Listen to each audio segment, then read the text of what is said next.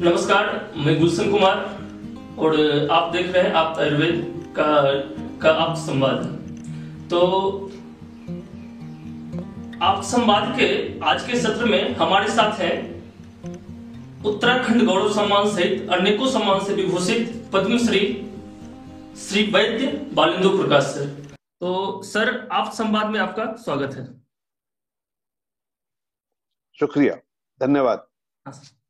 सर्वप्रथम सर, वर्तमान में भारत में कोरोना वायरस की परिस्थिति पर प्रतिक्रिया चाहूंगा सर। ओके, अभी आप जब अपना प्रोग्राम चला रहे हैं, हाँ सर। तो हमारे माननीय प्रधानमंत्री जी मन की बात पर हैं। हाँ सर। और वो लोगों से जब मन की बात कर रहे हैं तो वो उन्होंने एक संबोधन दिया है। हाँ सर। कि आज सारी दुनिया ने जान लिया है कि हमारा शरीर प्रकृति का हिस्सा है और इसमें जितने रसायन और सिंथेटिक चीजों से हाँ सर, वो आयुर्वेद आने की सलाह दे रहे हैं। हाँ हाँ सर। तो आयुर्वेद एक, परंतु हमें ये भी देखना है कि क्या आयुर्वेद आज अपने प्राकृतिक रूप में है। हाँ सर।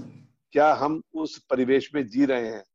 तो आज का जो कोरोना वायरस है, ये कोई नई आपदा नहीं है। ये हम लोगों ने खुद इसको बुलाया है। हम कभी प्रकृति का हिस्सा बन के रहते थे। हाँ सर। और पूरी दुनिया ही इसी तरह रहती थी, चाहे वो रशिया हो, चाहे अमेरिका हो, चाहे लंदन हो। तो वहाँ छोटे छोटे गांव होते थे, छोटे छोटे शहर होते थे, वो सेल्फ सस्टेनेबल होते थे। क्योंकि गांधी जी की परिकल्पना थी कि सेल्फ सस्टेनेबल विलेज। परंतु एक वर्ड आया ग्लोबल वर्ड का। ग्लोबल वर्ड आया कि हम सब, दुनिया एक छोटी सी हो जाएगी, हम सबसे मिलेंगे। तो आज हम इतना डिस्टेंस कर रहे हैं, आप और मैं भी हैं तो हम दूर बैठेंगे। हाँ सर। पर ग्लोबल वर्ड जो आई थी, उसमें आए थे कि सब बराबर हो जाएंगे, पूरा विश्व वसुधैव कुटुंबकम की तरह रहेंगे। हाँ सर। पर कुटुंब के लोग जरूरी नहीं कि एक ही छत के नीचे रहें। तो हमने जो वो डिस्टेंसिंग खत्म की, हमने सबको आपस में जोड़ा। और उस जोड़ने में हमने अपने खान पान, रहन सहन, उन सबको तिलांजलि दे दी।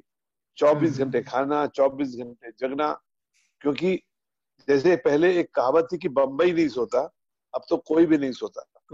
तो आज का जो कोविड-19 है, ये कोरोना का ये छठा वायरस है, जो कि बहुत सदियों से हमारे मानव शरीर के साथ वायरस का एक संबंध रहा है। समवाय संबंध। जैसे फूल में खुशबू होती है, पानी में बहना होता है, हवा में स्पर्श होता है, उसी तरह मानव शरीर के साथ वायरस का संबंध कुछ इसी तरह का है। वो रहेगा ही रहेगा। परंतु ये वायरस कभी हमारी बॉडी के लिए अच्छे भी होते हैं जीवित शरीर में, और मरने के बाद ये दूसरे तरीके से जाते हैं। परंतु जब हमारी अपनी वायरस से लड़ने की शक्ति खत्म हो गई है, क्योंकि हम प्रकृति से दूर हो गए हैं, हम 12 महीने एक जैसा भोजन और दिवा स्वप्न, रात्रि को जागरण, मिथ्या आहार विहार, जो आयुर्वेद में बीमारियों के कारण लिखे हैं, वो सब हुई हैं। और आज जब कोरोना वायरस की जीत नहीं हुई है, ये हमारी उस सोच की हार हुई है, जो केवल वायरस के ऊपर थी, जो वैक्सीन के ऊपर थी, और जो हमारी बैक्टीरिया के ऊपर थी। कि हम सोचते थे वैक्सीन और बैक्टीरिया हमको बचा लेंगे। हाँ, ये बचाते रहे एक समय तक, जब हमारा रोग प्रतिरोधक शक्ति भी इसके साथ काम कर रही थी। परंतु अब क्या हुआ कि हमारी रोग प्रतिरोधक शक्ति इस वायरस के मुकाबले ठीक से काम नहीं कर रही है, परंतु कर रही है। आप देखेंगे कि जितने भी पेशेंट डायग्नोज हो रहे हैं, 80% लोग, खासकर हमारे देश में तो और ज्यादा आंकड़ा है कि लोग अपने आप ठीक हो रहे हैं। वो कैसे ठीक हो रहे हैं? क्योंकि हमारे आयुर्वेद की जो रसोई है, हर घर में जीरा, हर घर में हल्दी, हर घर में गरम मसाला। गरम मसाला क्या है? सौंठ, मिर्च, पीपल, ये सब ये सब हमारे शरीर का हिस्सा है। हमारे जो मसाले हैं, ये हमारी दवाइयां हैं। तो आज के परिवेश में एक चेतावनी हमें कुदरत ने दी है, और कुदरत की चेतावनी को मानव जाति को गंभीरता से लेना होगा। नहीं तो आने वाले समय की जो पीढ़ी है, उसके द्वारा मानव जाति का अस्तित्व भी खत्म हो सकता है। हाँ सर, बिल्कुल सर, बहुत बहुत धन्यवाद सर। सर आगे सर, जैसे हम कोरोना वायरस की परिस्थिति को आपने स्पष्ट किया भारत में, तो सर इसमें आयुष मंत्रालय की भूमिका इस युद्ध में कहाँ तक है, ये भूमिका आपसे चाहूंगा। आयुष मंत्रालय की परिस्थिति को बताएं। देखिए, देश का प्रमुख है प्रधानमंत्री जी, और जिस दिन से कोरोना आया है, हाँ सर। प्रधानमंत्री जी ने पहले संबोधन में, दूसरे संबोधन में, तीसरे संबोधन में और आज मन की बात में लगातार आयुर्वेद की बात की है। तो बिल्कुल आयुष सर। मंत्रालय प्रधानमंत्री जी को बहुत प्यारा है और वो बहुत भरसक प्रयत्न कर रहे हैं कि आयुर्वेद के अंदर जो वर्षों से एक ढुलमुल नीति रही है वो थोड़ा एग्रेसिव होकर काम करें। और आयुष मंत्रालय लगातार एडवाइजरी दे रहे हैं। यहाँ के मंत्री, यहाँ के सचिव और सभी लोग इसमें मिलजुल के काम कर रहे हैं और जनता में आयुर्वेद के प्रति बहुत जागरूकता बढ़ी है। और मैं समझता हूँ कि उनके प्रयासों से कुछ राज्यों में जो कोरोना के जो पॉजिटिव केस हैं उनको नॉर्मल होने में मदद मिली है। तो आयुष मंत्रालय ने अभी एक प्रपोजल भी मांगे हैं और वो समय थोड़ा कम जरूर है, परंतु उन्होंने पहली बार आयुर्वेद के सिद्धांतों को बाजू में रखकर ये कहा है कि आयुर्वेद का इम्यून मॉड्यूलेटर, रोग प्रतिरोधक शक्ति को दिया जाए। ये बहुत ही अच्छा एक प्रयास है क्योंकि आयुर्वेद को हम लोगों ने आधुनिक टेक्नोलॉजी से थोड़ा दूर रखा। हम त्रिदोष सिद्धांत में रहे जो लोगों को समझ में नहीं आता। तो आयुर्वेद का और भारत सरकार का, आयुष मंत्रालय का इसमें बहुत ही पॉजिटिव योगदान है और मैं समझता हूं कि इसके द्वारा पूरी मानवता को और भारत देश को अत्यंत गौरव और मदद मिलेगी। सर, आप भी पिछले कुछ दिनों से अपना वीडियो जारी कर, जैसा कि मैं देखता रहता हूं कि इस महामारी के दौर में क्या खान पान हो, और फिर समय समय पर आयुष मंत्रालय भी लगातार इम्यूनिटी बढ़ाने के लिए दिशा निर्देश देते रहते हैं। तो सर, आज आप स्पष्ट कर दे, हमारे दर्शकों को बताएं कि कैसे जिए कि इम्यूनिटी बढ़ाया जाए, सामान्य शब्दों में, सिंपल से। देखिए एक सामान्य भाषा में जब आप बोलेंगे तो मैं एक ही चीज बोलूंगा, ना नौषधि भूतम जगत किंचन। कोई भी दुनिया में ऐसा पदार्थ नहीं है जिसमें औषधि गुण नहीं है। विष भी अमृत के समान है यदि उचित मात्रा उचित काल में लिया जाए।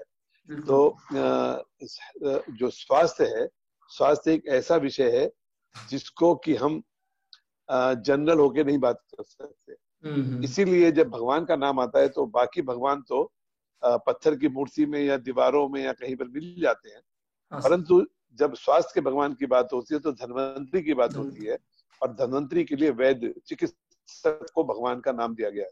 तो मैं समझता हूँ कि व्यक्ति विशेषों को अपने जो फैमिली फिजिशियन का जो हमारा कंसेप्ट था, पारिवारिक वैद्य या चिकित्सक, उनकी देख रेख में अपनी आयु के हिसाब से, अपने समय के हिसाब से, अपने पेशे के हिसाब से, उनकी सलाह के हिसाब से अपना खान पान रहन सहन रखना चाहिए।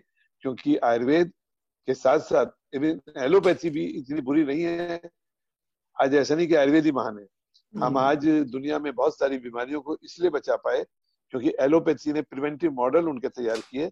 तो अब समय है कि एलोपैथी के प्रिवेंटिव मॉडल और आयुर्वेद का रोग प्रतिरोधक शक्ति, इन दोनों को मिलाते हुए हम लोग बात करें। और मैं तो कहता हूं कि दूध भी अच्छा है, दूध भी बुरा है। बिल्कुल बिल्कुल। पानी भी अच्छा है, पानी भी बुरा है।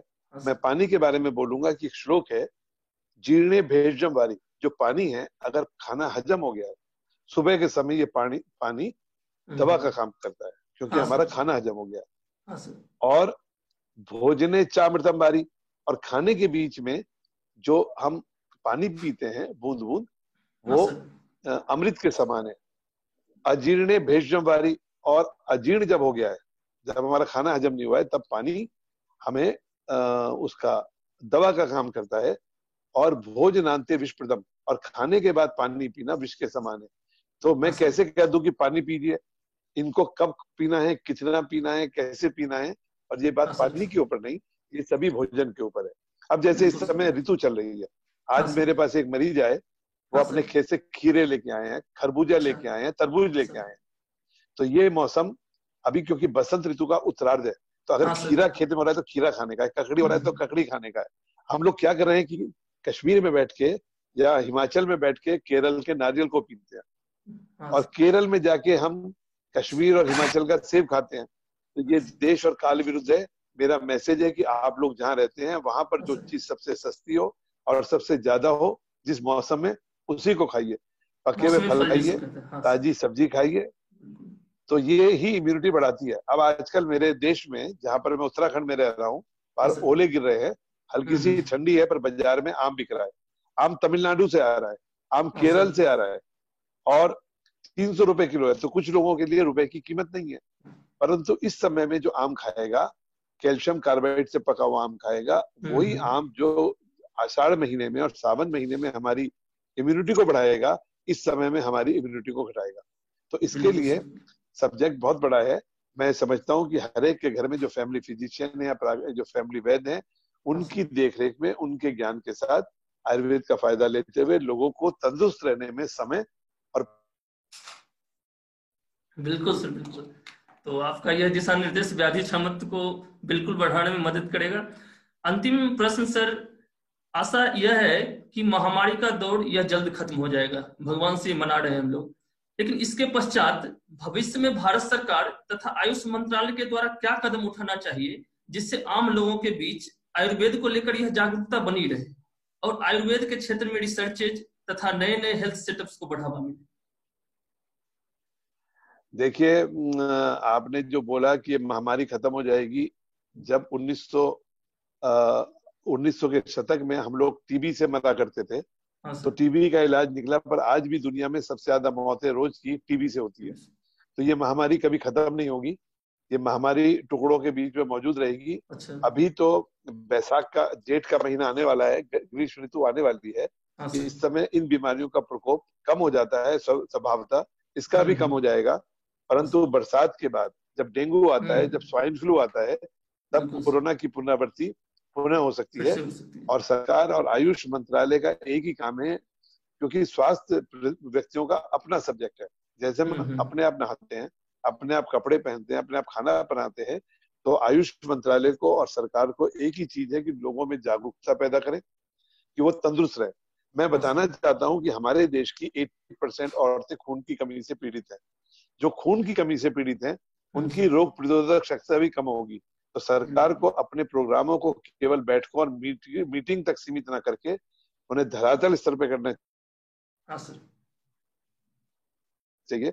जब आप पिछले 70 साल में अनीमिया जैसी चीज को कम नहीं कर पाए हैं, तो आप इम्यूनिटी कैसे बढ़ा देंगे? तो मैं यही चाहूंगा कि सरकार को बातें कम करना चाहिए, काम ज्यादा करना चाहिए। सरकार को और आयुष मंत्रालय को लोगों में जन चेतना, स्वास्थ्य के प्रति चेतना करने चाहिए, और जो लोग तंदुरुस्त रहते हैं उनको इंसेंटिव देना चाहिए। अभी तक सरकार की पॉलिसी है कि बीमार पड़ने पर इलाज कराने के लिए बीमा पॉलिसी का एडवांटेज देती है।